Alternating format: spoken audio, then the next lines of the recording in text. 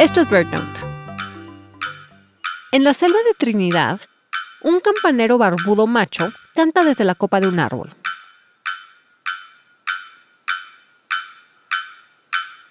El macho, que mide unos 30 centímetros, es un pájaro blanco y robusto con cabeza oscura.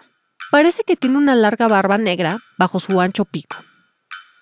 Es una masa peculiar de plumas que parecen hechas de hule.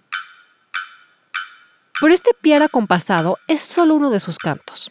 El campanero herrero es conocido por un chasquido agudo que sorprende por lo fuerte.